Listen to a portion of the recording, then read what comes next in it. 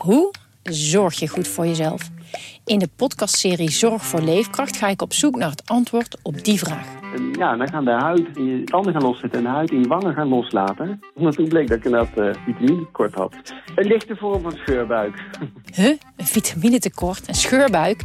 Wil jij weten hoe dit afloopt en wat je hiervan kan leren? Ga naar aflevering 13 van de podcastserie Zorg voor Leefkracht en luister. Radio Meerdijk, Radio Meerdijk, de podcast over FCM. Radio Meerdijk, Radio Meerdijk, de podcast over FCM. Radio Meerdijk, Radio Meerdijk.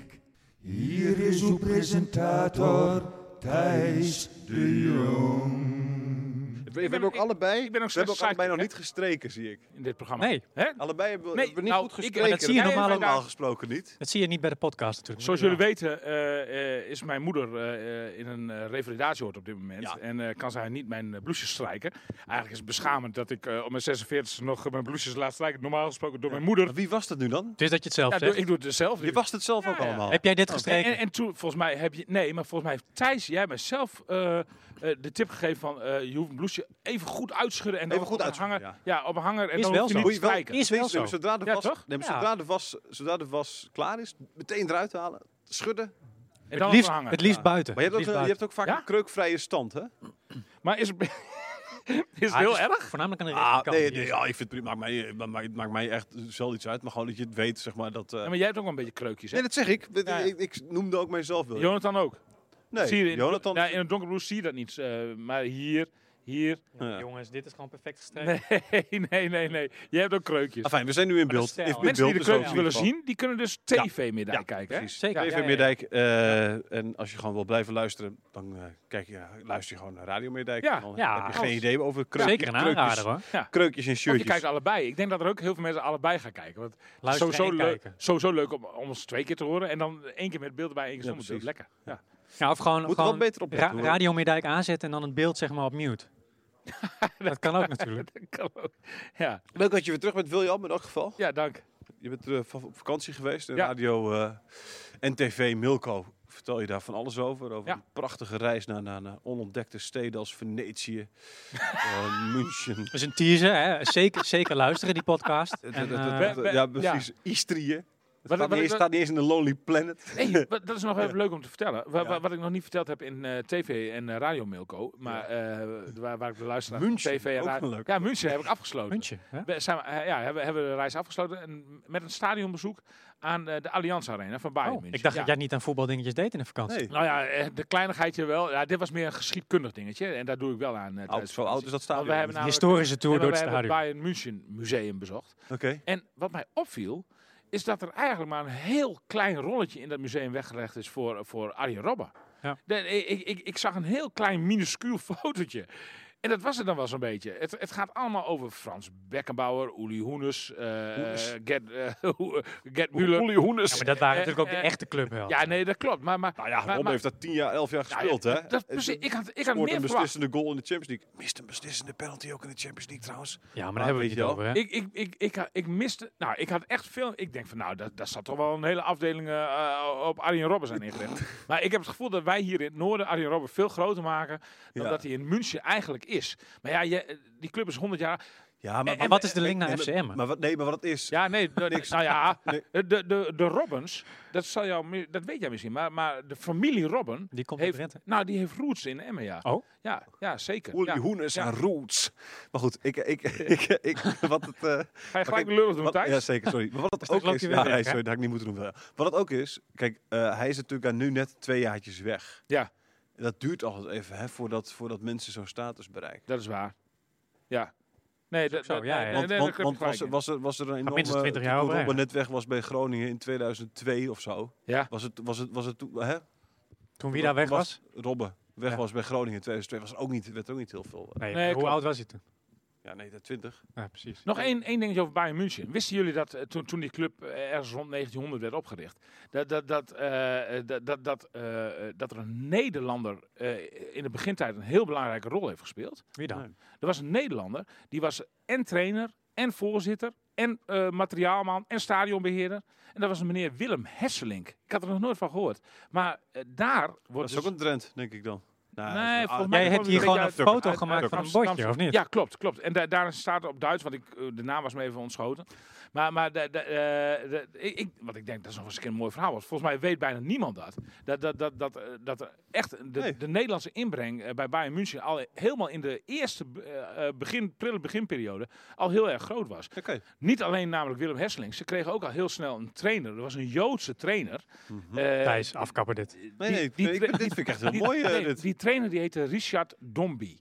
En die in de Tweede Wereldoorlog is die volgens mij weggegaan. Hè, dat moet, ja, want weggegaan? Is dit... Nou ja, nee, maar dit is wel even goed. Maar die is overleden uiteindelijk in de jaren 70 in Rotterdam. En die is ook nog trainer van Feyenoord geweest, Richard Dombey. Ja. En die heeft ook nog... Dus er zijn allerlei Nederlandse links. Ja, echt in de beginperiode al van Bayern München. Waar ik helemaal niet weggegaan, niet het juiste woord, zeg maar, voor wat een Jood... Nee. Maar was dat in de Tweede Wereldoorlog? Maar hij was op tijd weg, zeg maar. Ondergedoken. Precies, ja. Dus dan is het wel weggegaan. Ja, oké. Hij was op tijd weg. Ja. Gelukkig maar. Oké, dank voor leuk. Dat is toch leuk? Nee, serieus, ik vind het dus leuk. Elke aflevering met zoiets beginnen. Ja, precies. Dat jij gewoon vertelt over een club in Europa. Dan moet ik meer tripjes maken. Dan moet ik op kosten van de krant komen. 52 musea van volgende week gaat hij naar Frankfurt. Ja. Of Liverpool of zo. Of Barcelona. Barcelona ben ik wel eens geweest. Lijkt me uitstekend. Ja. Barcelona is dus weer opgericht door de voorzitter van Basel. Oh, dat weet ik wel. Of het museum van FCM. Ja, nee, dit moeten we niet van doen. FCM. Laten we dat als bruggetje op het museum van FCM. Hoe is het daarmee? Want er is maar één man die daar volgens mij heel veel naar voren komt. Hè? Dat is Van Oostum, volgens mij. Volgens mij is dat zijn zilveren of gouden schoen. Was het zilveren schoen, hè? Houten. Nee, zilver of gouden. Oh, ik dacht deze houten schoenen. Dat vind ik heel makkelijk. Dat was ook in zijn tijd, hè? In België had je de ebbenhouten schoen altijd, hè? Voor de beste voetballer met Afrikaanse roots. Oh, echt? Een beetje maar volgens mij is die afgeschaft ook, omdat het eigenlijk een beetje een racistisch tintje heeft. Maar dat vind ik ook helemaal geen goede benadering. Wat een houten schoen, denk je al snel. Een ebbenhouten schoen. Maar dat is wel een luxe houten schoen, dus zeg maar. Ja, zeker. Luxe. Dat was dan voor voetbal. Nee, maar Van Oostum speelt absoluut een prominente rol in het FCM museum. Ja. Dat is zeker. Die hangt een paar keer aan de muur. Ja, en er staan allemaal krantenknipsels van Dagblad van het Noorden. Ja, stukjes die wij allemaal hebben geschreven. Ja, stukjes van William inderdaad. Ja, en van mij ook. Ja, van jou. Die hangt hangt ook van Kaap. Ja, Dirk van Kaap die zijn leven lang natuurlijk zijn vingers blauw heeft geschreven aan FCM.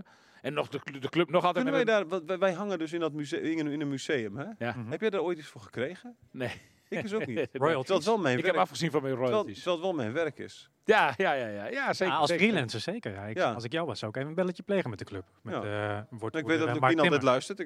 Wil je FCM nou echt het vel over de neus halen? Die hebben een verdediger op het papier staan die 4,5 ton. 4,5 ton krijgt. Of is het vel over de oren? Fel over de oren. Weet ik niet. Fel over been is toch ook? Fel over been? Fel over been is het ook. Laten we gaan verder gaan, jongens. Precies. Je bent er even een tijdje uit geweest.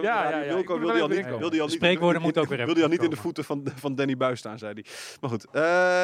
Is lek boven, Jonathan? We laten het over de wedstrijd hebben, maar. De voeten van Danny Buis. Of het lek boven? Oh, dat is weer een mooi spreekwoord. Ja, is het lek boven? Je kan nog niet zeggen dat het lek 7-1 toch? Het was wel een fabuleuze wedstrijd, vond ik wel. Veel goals.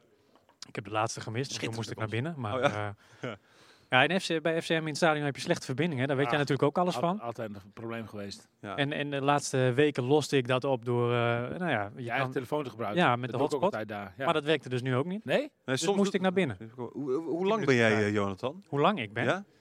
1,85 zoiets. 1,85. Zit jij met je knietjes ook tegen het bord, zeg maar, bij FCM? Nee. Hebben William en ik al wel heel last van. Ja, bij FCM heb je de eerste rij is een hele krappe rij, of de tweede rij. Maar daar passen wij niet tussen. Nee. Ik zit nu op de achterste. Die is ruim. Maar vanwege onze lengte, hè? Niet vanwege... Eigenlijk zou iemand met jouw figuur juist op die krappe... De eerste rij, ja, precies. Ja. Hoezo? Ik heb lange benen. Nee, maar geen buik. Nee, dat dus klopt. Het ligt aan jullie buik. Buik heb ik dan weer geen last van, William. Maar dat wil ik even rechtzetten dan. Jij staat ook klem, jongen. Ja, ik zit klem met mijn benen. Ik ben 1,5. Oh ja, ik zit ook klem met mijn benen. Ja, precies. Niet met je buik. Vorige week heb ik met Jan Menniger gehad over het eitje. Want die zat ook niet klem. Die had dat eitje mee, hè? Het eitje zat ook niet klem, nee. Welk eitje? Oh ja, precies. Ja, geweldig. Ja, daar hebben we het al een keer over gehad. Het lek boven. Het lek boven, ja. Hoe schrok jij toen het 1-0 werd? Dacht je dan van, of schrok jij? Maar dacht je weer van... Ik schrok enorm. Nee, maar je denkt dan wel natuurlijk, hè. Want weer een patroon wat zich gaat herhalen. Je denkt wel van, daar gaan ze weer, hè.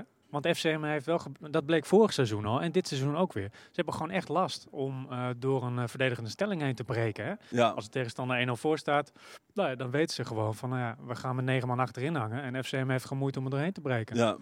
Nou, nu was dat een kwartiertje. Een kwartiertje hadden ze het even lastig. Even kijken hoe ze druk moesten zetten. Ja. Maar daarna begon het te lopen als een trein. En het helpt natuurlijk ook wel dat er gewoon hele mooie doelpunten tussen zaten. Dat was echt niet normaal. Ik vond die van Toefiki met buitenbeentje. Ja, dat was lekker hoor. Heb je gezien? Wil je helemaal niet? Nee, ik heb niet gezien, maar niet om flauw te doen. We hebben het hier wel over MVV thuis, hè?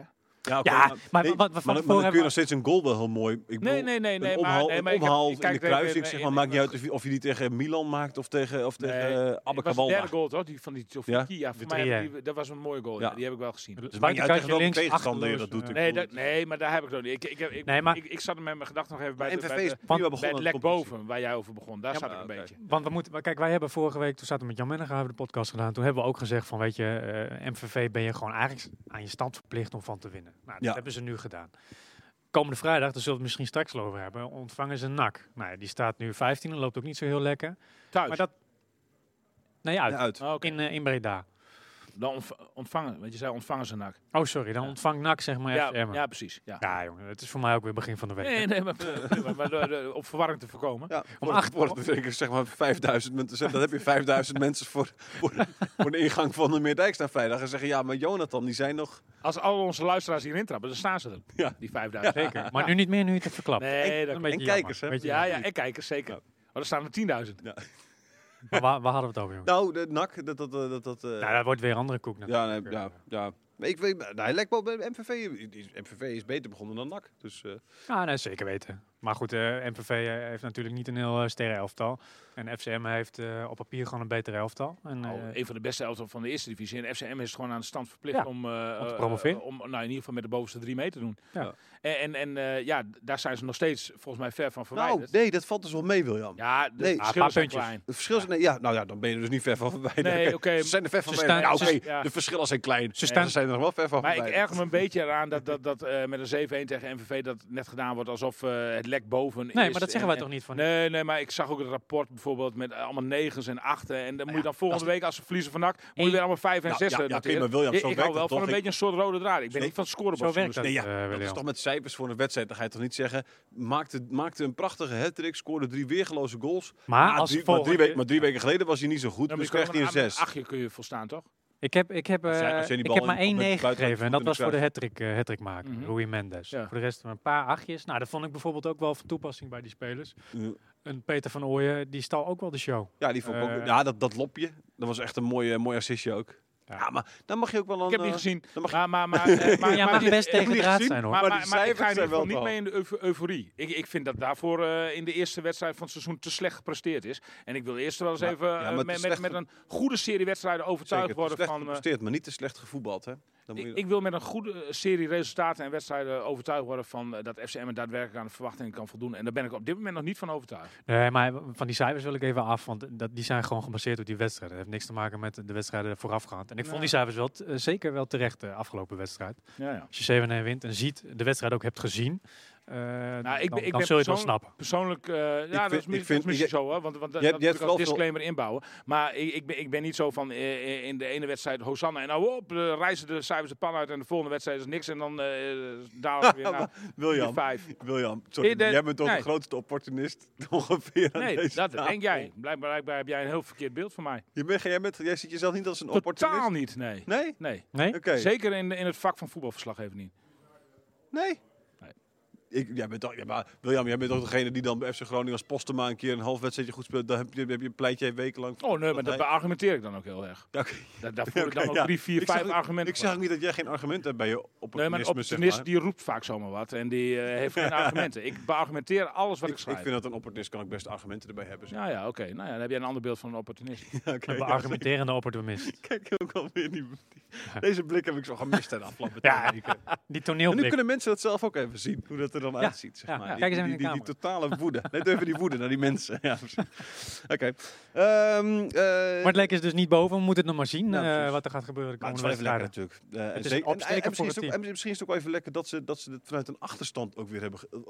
Dat ze het vanuit een achterstand hebben gedaan. Dat ze nu ook weten, het is nog geen ramp. Het kan dus wel. Geen ramp als je achter staat meteen. Oh nee. Omdat het de vorige keer deed, dat was het. Ze hadden dit resultaat ook heel erg hard nodig natuurlijk. Het kan wel bijdragen aan de boost die eventjes nodig was om zeg maar de boel even op het spoor te zetten. Hè? Ik denk dat het Dick Lukien wel heel goed uitkomt dat het niet zomaar even een 3-1 overwinning. Nee, precies. Een 7 baan hebben. Ja, precies. Ja, dat kan echt wel helpen. Dat kan echt voor een adrenalinestoot zorgen en doorwerken in de komende wedstrijden. Ja. Merkt jij opluchting? Ja, je merkte gewoon blijdschap. Iedereen was heel blij. Ook opluchting? Ook opluchting. Zo van, want ze hebben het constant over dat proces. Daar hebben we het ook al eerder over gehad. Het proces wat nooit eindig zou kunnen zijn. En waar ze nog mee bezig zijn. En wat uiteindelijk naar het kampioenschap moet leiden. Maar het proces had wat vertraging opgelopen. Ja. Maar wel constant met hetzelfde spelidee. Dat zei Lukien de afgelopen wedstrijden ook. We houden gewoon vast aan ons idee. Uiteindelijk komt het eruit. De patronen moeten nog beter worden ingeslepen. Nou ja, en nu komt het er allemaal in één keer heel hard uit. Maar ja, ik denk niet dat we inderdaad de Polonaise moeten gaan lopen. Sowieso wij als journalisten natuurlijk helemaal niet. Maar de fans ook niet. Want de komende wedstrijden, daar komen nog wat lastige potjes aan. Ja. Het lek is wat dat betreft gewoon echt niet boven. Nou ja, misschien is het lek wel boven, maar we kunnen dat nu nog niet zeggen. Nee, klopt. Maar dit kan wel de stap zijn naar het lek boven krijgen. Wat ik net zei, dat stukje vertrouwen nodig was. En dat er wat aanloopproblemen zijn geweest. Ja, dat kun je de Lukien natuurlijk ook niet waarnemen. Want hij speelt geen makkelijk systeem met zijn elftal. 20 nieuwe spelers bijna. Nieuwe jongens. En dan vergt het ook even tijd. Net zoals dat je nu bij FC Groningen ook zult zien. Dat het ook wel even tijd vergt. En dan gaat het maar om 3 of 4 nieuwe jongens. Hè? Ja. Maar wel op sleutelpositie. Maar Dick Lukien moest echt gewoon vanaf 0 af aan weer een nieuw huis bouwen, zeg maar. En ja, dan heb je in het begin... ik weet niet of jullie wel eens een nieuw huis hebben gekocht, maar dan heb je de eind op... Nee, William, dat kunnen wij tegenwoordig niet meer. Omdat mensen zoals jij zijn die 3 huizen in bezit hebben. Maar goed, ga door. Sorry. Bijna 4. Hoi. Ga verder. Nee, ik zwaai even naar de secretaresse hier op de redactie. Okay, ja. En we hebben dezelfde dropsmaak, hè? Wij houden van... Jij houdt nu in de gaten ze houdt nu in de gaten of zij jouw dropjes opeet? Juist. Gesuikerde spinnen en zo. Maar goed, back to the podcast. Even een sidestep. Waar we het over hadden, dat ik wel... ik ben vaak genoeg kritisch op Dick Lukien geweest. Hoewel ik het altijd ook heb gezegd dat ik een hele goede trainer vind. Mm-hmm. Maar alleen vorig jaar vind ik dat hij plaats in december plaats moet maken. En dat het misschien nog wel lijstbehoud had opgeleverd met terug. Absoluut niet. Okay. Maar goed, daar gaan we allemaal niet meer over hebben. Ik vind dat je hem nu ook echt wel even de tijd moet gunnen om er iets moois van te boetseren. En dat is niet in een week bekeken. En ook niet in een voorbereidingje. Nee. Dus hopelijk is dit de eerste stap omhoog. En net wat ik zeg, zo'n 7-1. Dat doet wel iets met een speler, denk ik. Hoe belangrijk was de terugkomst van Araujo? Nou, wat mij opviel was dat heel veel rust bracht achterin. Sorry. Ja. Hij verzorgde de opbouw. Hij greep in waar nodig. En je zag dat zo'n Leonel Miguel komt van FC Groningen, heeft weinig wedstrijdervaring. Neem een slokje water. Sorry. Heb je nog water? Ik heb nog water. Oké. Hoe doen die Groningen jongens het? Wat is je oordeel daarover? Alle 4? Ja, Miguel hebben we natuurlijk, Slor. Maar kijk, Miguel, dat wilde ik net zeggen, die was begin van de competitie wat onzeker. Hè? Tegen Telstar kon je dat heel duidelijk zien. Die jongen, hij ontkende dat hij ook echt zenuwachtig was. Maar naar fluit was hij dat wel. En dat is ook logisch natuurlijk als je je eerste wedstrijd voor je nieuwe club speelt op dat niveau. Terwijl je weinig wedstrijdervaring hebt. Hij heeft zich redelijk hersteld afgelopen wedstrijden. Maar ja, weet je, als Miguel Araujo dan weer terugkomt. dat is toch wel de man bij FCM. Hè? Ja. Als gewoon de man die de opbouw verzorgt. Mag ook de wel man voor €430.000 per jaar. Ja, tuurlijk. Ja. Ja. Tuurlijk. Is Je dat kan het niet precies- maken om is hem dat dan op de bank te precies zetten. Ja, hè? volgens mij wel, ja. Oké. Het is wel een eurotje naast zitten, maar... Ja. Daar kun je bijna een half huis van kopen. Ja, dat vroeg Een iemand heel nog. huis. William een half huis. Staat altijd een tafel, Jan. Ik was dus op vakantie met een paar vrienden en dat zijn ook voetbalfans. En die vroegen aan mij van, hoe kan het nou joh, dat er voor Miguel Araujo geen andere club komt? Dat is een hartstikke goede verdediger. Eigenlijk te goed voor de eerste divisie. Mhm. En ik zeg van ja, dat klopt wel. Maar zelfs voor eredivisieclubs is €430.000 het bedrag dat je dus moet betalen voor een non-EU-speler, zeg maar. Is veel. Is gewoon heel veel geld. Dat past bij FC Groningen ook niet in het salarisgebouw. Ja, misschien voor een absolute sterspeler. Maar het dak van het salarisgebouw bij FC Groningen ligt ergens op 3,5 ton. Ja. Er is, voordat je dan voor een verdediger, prima verdediger, maar het is geen Matthijs de Ligt of zo. Het is geen Matthijs de Ligt, maar ik heb het idee dat hij echt prima in de subtop van de Eredivisie ook... dat denk ik ook wel. Maar er was ook wel wat interesse. Alleen één club werd wel redelijk concreet. Alleen goed, die is inmiddels voorzien. Welke club was dat? Weet ik niet. FC Utrecht. Nou, volgens mij was het FC Utrecht niet. AZ was ook nog eventjes sprake van, toch? Ja. Maar goed, ook ik wil niet pinpointen, maar... nee, ja, maar volgens mij heb ik het ook met Jan Mennig over gehad. Hè? Ik zei nog van Miguel Araujo, hij kan het prima verdedigen ook voor de buitenlandse competities. Hè? Bijvoorbeeld tweede Spaanse niveau of iets dergelijks. Alleen die jongen hij is niet heel lang. En de buitenlandse competities, daar willen ze toch vaak wel over het algemeen lange verdedigers. Ja, dat kopsterk. Maar dat valt toch ook allemaal wel mee? Ja, vind je? Ja, ik vind niet eens... Ik denk, gaan ze maar eens bij langs, denk ik. Ja, nou, noem eens even iemand die nu... ik bedoel... Noem jij eens iemand? Jij bent hoe lang is Araujo? Hoe lang die is? Ja? Ga ik nu meteen even zoeken. Hoe lang is een Chinees, heb ik altijd geleerd. Hij is er weer. William Pomp is terug van vakantie. Hij is... Momentje, daar ga ik even op zoek. Ga lekker door. Maar ik dacht niet... 1,82, 81 of zo? Ja, maar dat is ook geen... Dat ben je ook geen... Hij is kleiner dan ik. 1,78 joh. Ja, nou ja, goed. Een dwerg. Ja. Wat een dwerg. Maar nou goed, ja, los maar van maar ondertussen is hij wel kopsterk ook nog wel. Hè? Ik bedoel, want... precies. Ja. Laat ik zo zeggen, het is mij nooit opgevallen dat hij klein is. Nee. Weet je al? Hoe lang loopt zijn contract nog? Tot eind dit seizoen. Oké, dus die vertrekt gewoon transfervrij in principe. Of hij moet in de winter nog vertrekken. Hè? Maar dat heeft er wel met... Misschien krijgt hij nog een Spaans paspoort. Er zijn verhalen dat hij daarmee bezig is. Net zoals Peña zeg maar was. Die is toen ook voor minder geld uiteindelijk naar Malmö gegaan. Ja. Althans, die konden dan zijn salaris betalen. Ja. En het verhaal is dat Miguel Araujo daar ook mee bezig is. En dan kan hij natuurlijk wel voor minder... ik vind het wel bijzonder dat hij zelf het ook wel prima vindt om in de eerste divisie te voetballen. Nou ja, hij is heel erg gehecht geraakt aan Emmen. Ja, nee, als je niet weg kunt. Ik bedoel, er zijn ook genoeg mensen die dan echt stampij gaan maken en er helemaal geen zin meer in hebben. En, hè? Ja. Ik vind het wel bijzonder. Dat hij het kan opbrengen om nu nog... Nou ja, opbrengen, maar ook gewoon dat hij nog wel enthousiast over lijkt, zelfs. Ja, maar hij en zijn gezin zijn erg gezetteld hier in Emmen. Dus dat speelt ook mee, denk ik, de leefsituatie. Hoewel je als voetballer natuurlijk altijd een stapje meer en hoger wilt dan FC Emmen. Ja, zeker in de eerste divisie. Ja. Gaan ze nog met bij FC Emmen proberen? Want de bedoeling was natuurlijk om met die Peruanen wat geld te verdienen. Hè? Ja, dus, dat is met Peña wel gelukt. 1 miljoen. Maar met Araujo, dan moet je nog... dan moet zien wat je ervoor krijgt. Gaan gebeuren. Dat heeft je geld gekost uiteindelijk. Ja, en ik denk niet zo dat bijvoorbeeld als je naar buitenlandse clubs kijkt, ik denk niet dat die nou heel erg zitten te vissen in de Nederlandse eerste divisie. Dat denk ik ook niet. Nee. Dus in die zin speel je nu veel minder in de kijker. Dan moet je maar afwachten. Nee, maar daarom blijkt het voor zelf ook vervelend. Hij is natuurlijk gewoon zit bij het Peruviaanse elftal op de bank dan. Hè. Maar goed, laatste keer niet geselecteerd. Je zal met wedstrijden in de eerste divisie zul je niet dichterbij een basisplek komen. Nee. Je bent je podium selectie, kwijt, dus je bent precies. Dus ik hulde wat dat betreft voor Araujo dan dat hij Nou, dat sowieso. Voor 430.000 zo. Nee, maar allemaal prima voor Araujo. Maar ik kijk er even naar. Je kijkt naar het grotere plaatje. Je kijkt naar het grotere plaatje. Ik kijk naar het grotere plaatje. En ik vrees dat FC Emmen, als zij bijvoorbeeld eerder hadden gecalculeerd dat ze ook nog eens een keer een miljoentje voor Araujo zouden vangen, ik denk dat ze daar wel naar kunnen fluiten. Dat vangen ze nu niet meer. Nee. Kijk, ik denk dat ze echt blij moeten zijn dat ze hier nog 1 of 2 ton voor krijgen. Dat ze redelijk uit de kosten zijn, zeg maar. Ja, precies. Aan de andere kant maakte jij vorige keer wel een goed punt, inderdaad. Toen was jij volgens mij op vakantie. Ja. Ik heb gehoord over want ik heb een goed punt. Dat is mij voor contract verscheuren, zei van Thijs. Contract verscheuren. Ja. En dat hij dan ja, maar dan vang je dus sowieso helemaal niks. Nee, dat vang je niks van het salaris af. Precies. Ja, Want denk jij dat je nog 4 ton voor hem krijgt? Nee, dat is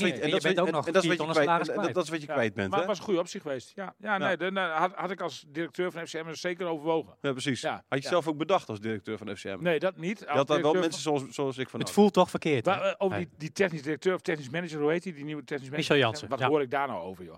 Maar klopt het dat je bij FCM alleen nog het eerste kwartier van de training mag filmen? Ja. En dat je op grote afstand moet blijven en zo. Maar dat is toch de waanzin ten top. Hebben jullie daar al over gehad in dit programma? Daar hebben we het niet over gehad, maar dat willen we nu wel even doen. Want dat willen we even doen, hoor. Ongelooflijk. Wat verbeeld je dan nu wel niet, joh? Het leuke was van FCM, sorry dat ik even... Het leuke van FCM, en dat heb jij misschien nog wel veel meer ervaren dan ik, William, maar ik kwam af en toe ook wel eens bij Groningen. Ja.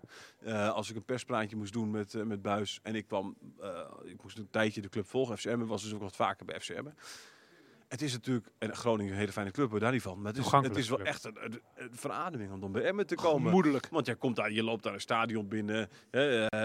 Die zet meteen een kopje thee voor je. Je zit daar lekker. Zo, hoor. Je zit met een paar. Ja, nee, dat is hartstikke. En daarna zit je lekker in dat museum tussen je eigen kranten. Vriendelijke club. Zit je dat was toch de charme van FCM, hè? Dat was de charme. Nou, die nieuwe technisch manager, die begrijpt daar dus helemaal niets van. Nee, maar die gaat nou net doen alsof je bij Liverpool werkt of zo. Of bij Real Madrid. Ja, maar er zijn niet heel veel dingen veranderd, hoor. Nou ja, kom op zeg.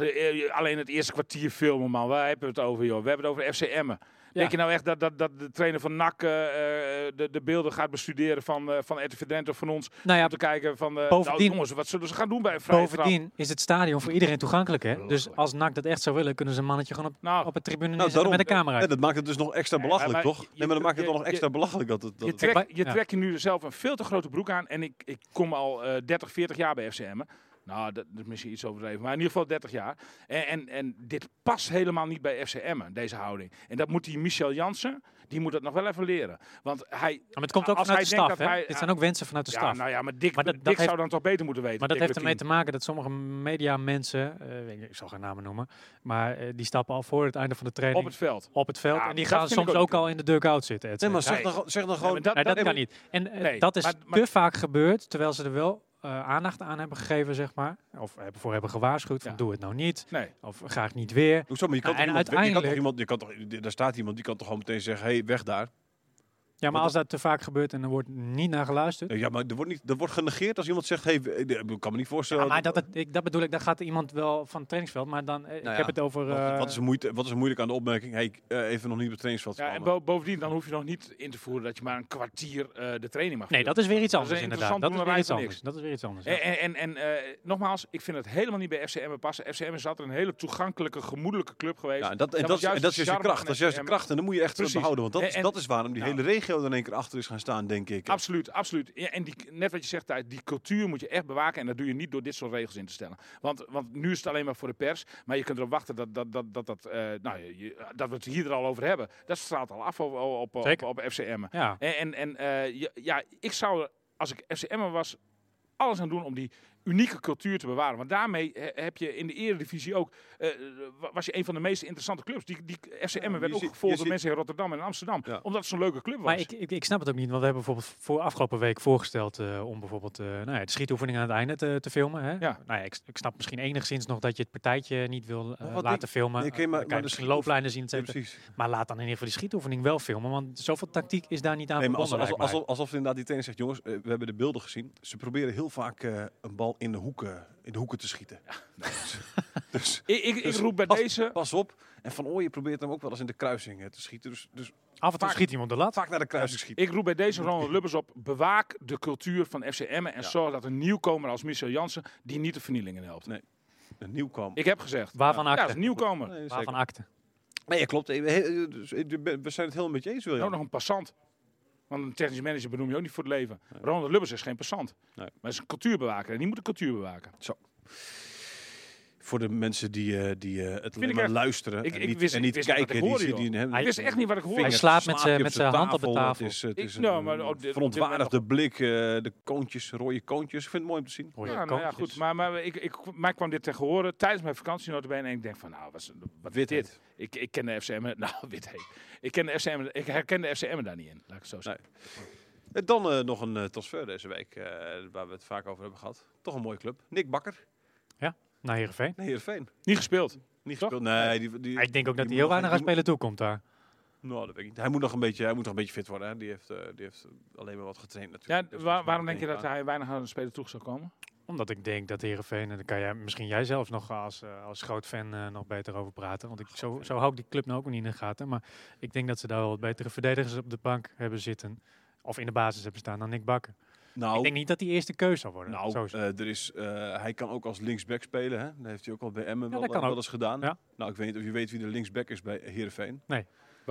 Woudenberg. Dat is ongeveer de slechtste linksback op aarde, denk ik. Als je dat hebt is dat gezien, zo? Als je gisteren bij de wedstrijd tegen Groningen zag, dat was wel echt.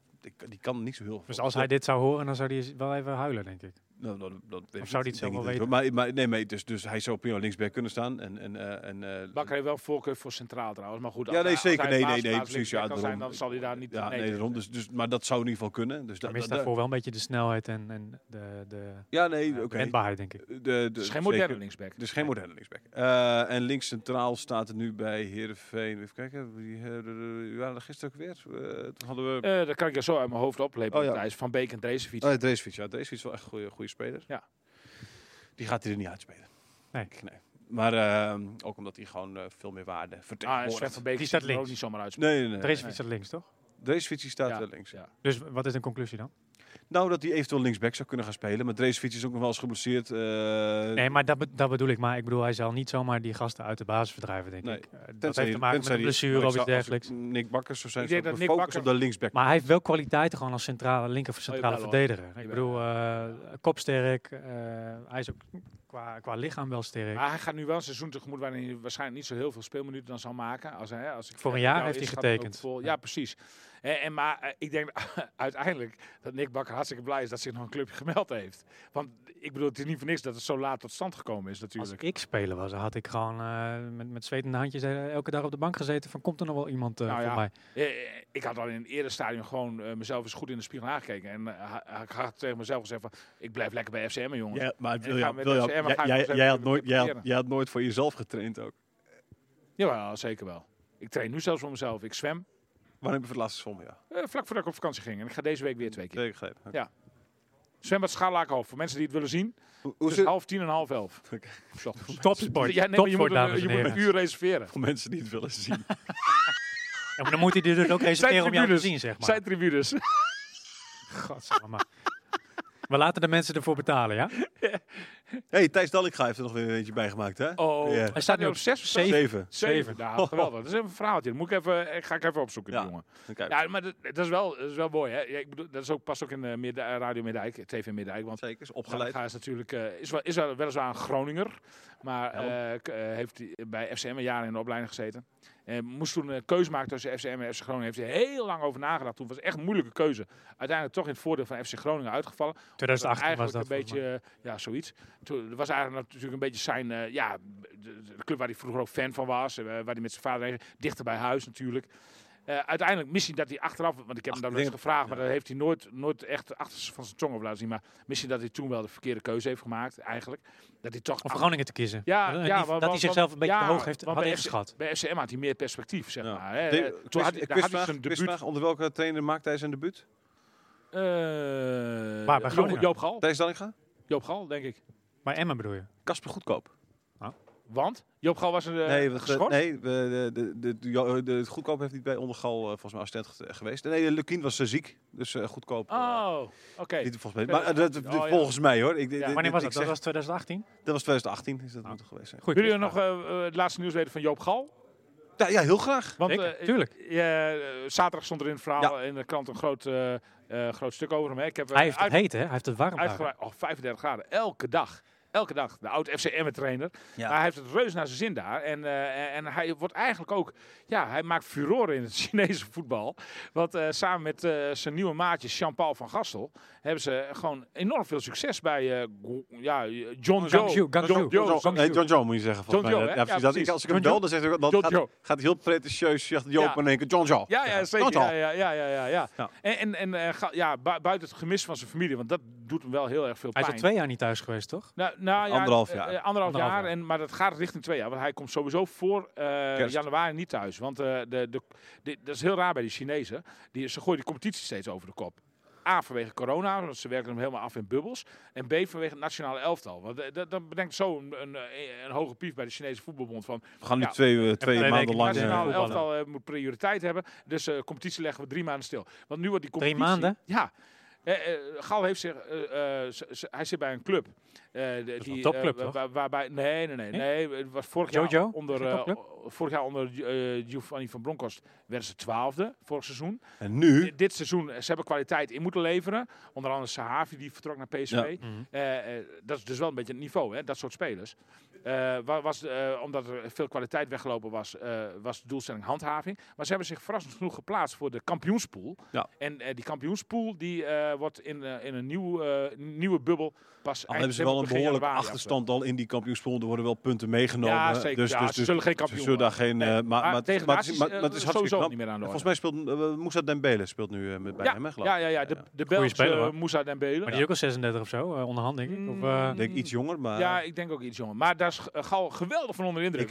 Ik heb ooit een keer een YouTube... Zo vaardig, die jongen. Ik heb daar een keer een filmpje gezien van dat spelers van Tottenham, waar hij lange tijd heeft gespeeld, Dembele. Dat aan hem werd gevraagd van wie is de beste speler bij jullie?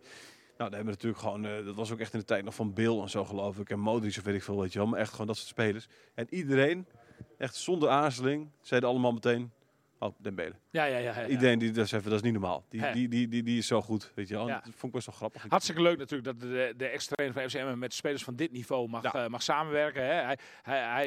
Is hij al miljonair? Nou, nee, dat geloof ik niet, maar het salaris is wel... Nou ja, bijvoorbeeld Os heeft zich afgelopen jaar nog gemeld bij hem. Die wilde hem eigenlijk wel graag naar Nederland halen. Die hebben al eerder een keer belangstelling voor hem gehad. Die vinden hem wel interessant. En toen heeft Gal gezegd van... Ja, nou zeg maar gelijk wat jullie maximale bod is qua salaris. Want dan kan ik beoordelen of het iets voor mij is. Want daar hoeven we er niet al te lang over te praten. Nou, kwam niet in de buurt. Nee, echt voor. Dus dat zegt wel iets.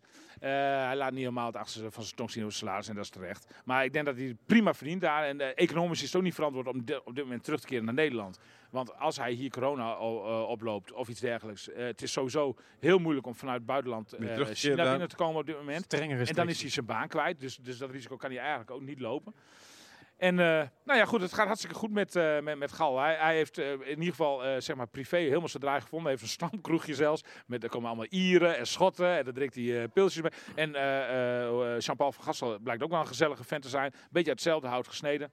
Hartstikke succesvol dus. Het gaat hartstikke goed met Joop Gal. Hij komt voorlopig nog even niet terug dus. Nee. Nou ja. Ik bedoel voor een andere club. Ja, maar hij is wel 2 keer opa geworden. Voor het eerst. Van 2 meisjes. Dat heeft hij niet mee kunnen maken. Nee, die heeft hij nog nooit. Zelfs, dat is wel heel erg sneu. Want zelfs het geboortekaartje is niet aangekomen. Omdat er ook, vanwege corona gingen er heel weinig vliegtuigen in en uit. Ja. En blijkbaar ook het postvliegtuig. Ja, sneu. Maar het gaat goed met Joop. Mooi. Dat is van harte gegund. Goed om te horen. Fijn. Ja. Goed te horen. Waar moeten we nog over hebben? Nou, ik wil heel kort even weten of we weten of Peet Bijen en die Katsjoeg al een beetje fit aan het worden zijn. Maar die koopt alleen maar geblesseerde spelers. Ja, dat vind ik toch ook ongelooflijk. Ik heb jullie volgens mij nog niet gesproken over Peet Bijen. Maar halen ze weer zo in die 2 maanden nodig. Ja, dat is toch onbegrijpelijk. Dat vond ik ook, ja. Maar je kan er misschien uit uitlezen dat, die zal misschien rond de winter een beetje fit zijn, zeg maar. Ja. Dat kan ook rond de tijd zijn dat Miguel Araujo eventueel nog verkocht wordt. Dus het kan ook een toekomstinvestering zijn. Ja, maar dat zijn 4 misschiens. Je gaat toch niet je selectie bouwen op 4 misschiens? Heb ik 4 keer misschien gezegd? Nee, en dan ook nog Peet Bijen. Over wie hebben we het? Nou, dat is op zich nog wel... Het is een redelijke verdediger. Bij FC Twente heeft hij het toch prima gedaan. Ja, maar was hij daar basisspeler? Ja, dat was hij zeker basisspeler. Nee, dat is prima. Ik bedoel, dit is echt wel een... Hij heeft daar, dacht ik, meer dan 100 wedstrijden wel gespeeld. Ik heb Michel Jansen eerder deze uitzending al een tik op de vingers gegeven. Maar voor het halen van langdurig geblesseerde spelers krijgt hij van mij nu opnieuw een tik op de vingers. Het zou ook wat zijn. Hij kan net zo goed zeggen, maar we gaan nu William en Thijs. Weet je wel? Ik denk misschien dat ze wel fit worden. Misschien, weet je wel. Misschien dat hij wel, dat ze ons halen. Zeggen, misschien worden ze wel is er al zicht op dan? Bij die eerste, die Spartaan of zo, wie was dat? Gassous? Ja? Ik weet, hij traint nog steeds in Amsterdam voor zichzelf. Lekker man. man. Ja. Lekker een beetje geld verdienen. Terwijl je daar gewoon één keer in de gym zit. Ja, maar ja, goed. Hoe is het? Ja, ik ben nog niet fit, maar maak je geld over volgende week weer? Ja, zeker. Ik zal hem eens even bellen. Ik vind het wel interessant om even een interviewtje met hem Ja, dat is wel interessant. Hoe gaat het met zeker. hem en hoe kijkt hij uit überhaupt naar Emmen? En, ik heb hem toen tijdens de wedstrijd bij ADO Den Haag heb ik hem wel gesproken. En nou ja, goed. Hij had wat minder plezier in het voetbal de laatste tijd. En dat hoopt hij dan bij FCM. Hoopt hij dat weer, hij is er niet te krijgen. Maar hij is er op dit moment niet. Nee, maar dan kun je toch, dan is het dan waar haalt hij zijn plezier dan uit? Het zal, als hij uiteindelijk zal gaan spelen. Over het opmaken van het gratis geld. Vraag even of hij het gratis geld ook een beetje opkrijgt. Ja, is goed. Dat is misschien wel een leuke vraag. Ik zal wel even vragen hoeveel hij verdient ook. Ja, precies. Ja. Super. Was dat het? Dat was hem. Ik vond het leuk, jongens. Zo op beeld ook. Hè? Ja, spannend. Hartstikke spannend natuurlijk ook. Ja, je trilde de hele tijd. Ik trilde de hele tijd. Volgende week... nee joh, 2 podcasts achter elkaar. Meest slepende podcast was het. Bedankt. Ja. Volgende week NAC. En dan zijn we er weer met Radio Meerdijk en TV Meerdijk. En ben je ook geïnteresseerd in? Als je Groningen, kijk of luister dan naar Radio Milko. En TV Milko. Oh man, het is moeilijk hè. Ja. Dan kun je William zien schitteren. Vrijdag zijn we er weer met TV Milko, TV Meerdijk. Dan zijn er geen Radio Meerdijk, Radio TV... Ik zet voor mij een dubbele declaratie ook, omdat ik nu 2 dingen... Alfred, knippen we eruit. Ja, afronden.